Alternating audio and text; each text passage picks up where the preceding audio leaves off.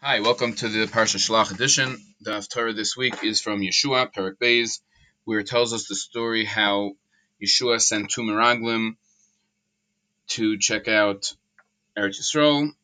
They hid, when they were discovered, they hid in the house of Rachel Azoina. She hid them in her house, and she let them out the window. And they promised her that her family, who would be in her house at the time they would conquer Yericho, would be saved. The shaykhs to the parsha is pretty obvious, that our parsha deals primarily with the spies that Moshe Rabbeinu sent to Eretz Yisrael. An interesting point, which I haven't seen, is why exactly two Meraglim were sent. And in our parsha, we find that two Meraglim were the ones that came back saying a positive report. Does it have a shaykhs with each other? Interesting to note is that in our parsha, the term meraglim, that definition of spies, does not appear at all. It does appear in Parshas Chukas, Perek Chav Pasuk Lamed Lamed Beis, where it says Vayishlach Moshe l'ragel es Yazer, which refers to a different city, and in Parshas Devarim, where it recounts again the story of the Meraglim, where Moshe Rabbeinu is repeating it to Klal Yisrael, and he says over there, where he's saying the story says Vayifnu Vayalu Ahara Vayavoyu Anachal Eshkol Vayiraglu Oisa. So those are the only times we find the term Meraglim. And then in our Haftarah we find the term is how Yeshua sent them. They sent Meraglim. The Netziv notes that Miragel is when you're going to find out about a specific city, find out about it. Then the word Liragel, to investigate, applies. In our parish, however, they were going Losor to find which place would be the best place to go in, and Losor is to choose, like to find or to spy out, to choose between different possibilities. They're the term Losser. However, the Chazal in over 30 places in Talmud Bavli refer, and perhaps is the Mishnah, where it's according to one version of the Mishnah in Sanhedrin, where it discusses who has a chelak and olam haba, calls them Meraglim. Interesting point. I heard from Rameir Soloveitchik, said over B'Shem his father, the Briskerov, I believe, that we find that Rashi in our parsha discusses from Chazal that the fact that they sent Meraglim was not necessarily positive. It didn't show a positive attribute that they wanted to check out Eretz Yisrael. Later in Parashas Chukas, the pasuk we mentioned earlier, it says how before conquering Yazer, they sent Meraglim. And again, Yeshua sending Meraglim. What's the purpose of that? And he explained, based on an idea which is brought in other svarim, the Netziv in the sixth parsha brings the basic idea in the beginning of the sixth parsha, that originally they were able to conquer Eretz Yisrael with Derech Nes, and they would not need Meraglim at all. It was because Klal Yisrael fell from the Madrega, or the way that the Netziv says, because they wanted to see how their life would be based on the Derech HaTeva, on the natural means when they would go into Eretz Yisrael. They knew that their special existence of the Midbar would be over, and they were sort of testing the water of how it would be at the time. And in regular warfare, of course, Meraglim spies are a necessary part of warfare, and that's why when Yeshua sent them, they had already, either because of the story of Parsha Shlach, or even without that, they were on the Madrega of.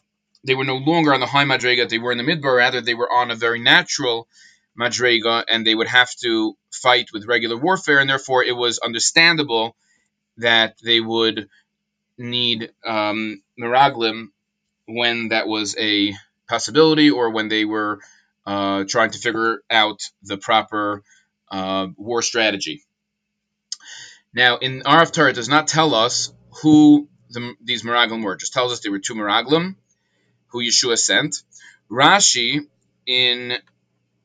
not in Pasuk Aleph right away, but a few psukim in tells us that they were Kalev and Pinchas. So Kalev again was from the original group of Meraglim in our parsha, as well as Pinchas, who was right. We find him again in Parshas Balak and Pinchas, and he was a leader, as we find later in Yeshua.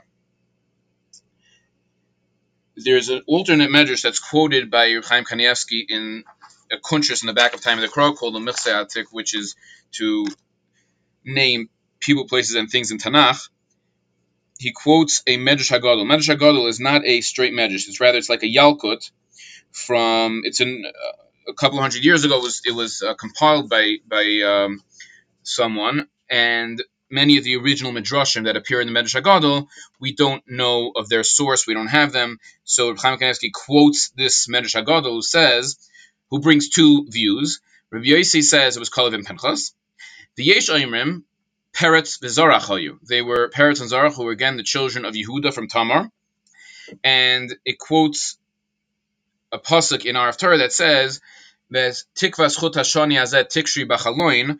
They told Rachel that the sign for her to put on her house, that when the conquerors come, they shouldn't destroy the people in that house, would be to tie a red string, and that this medrash makes the comparison to the psukim by Tamar that they placed a red string on Zarach, right? When Tamar was giving birth to twins, they used a red string to determine who was the oldest, and the words of the Medrash Hagadol here are Zeh shenidbakti boy b'mei imi.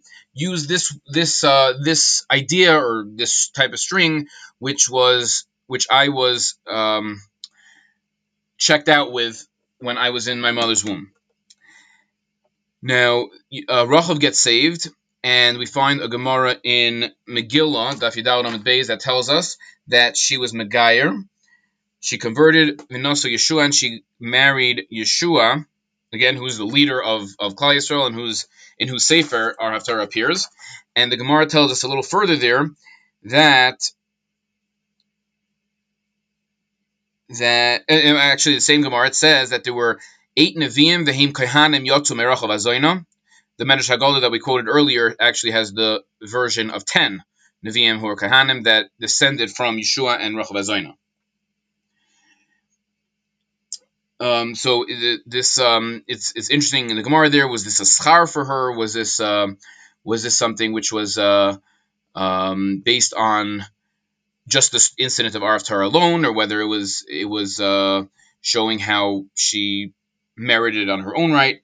But either way, and actually the Gemara in the famous Gemara which says Kosher Gerim Kizapachas, which seems to be the Rishonim discussed the exact meaning of that Gemara, but on the surface it seems to be derogatory to Gerim, and Rabbi Yaakov Emden there takes issue with that pshat, and he says that it's actually, as some Rishonim learned, that it's actually describing the great Milo, the great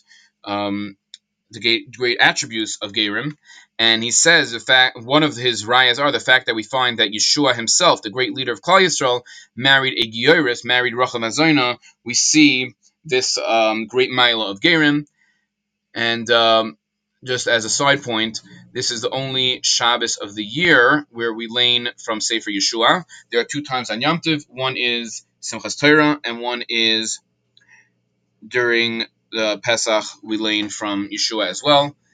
I want to wish everyone a wonderful Shabbos. Kol Tov.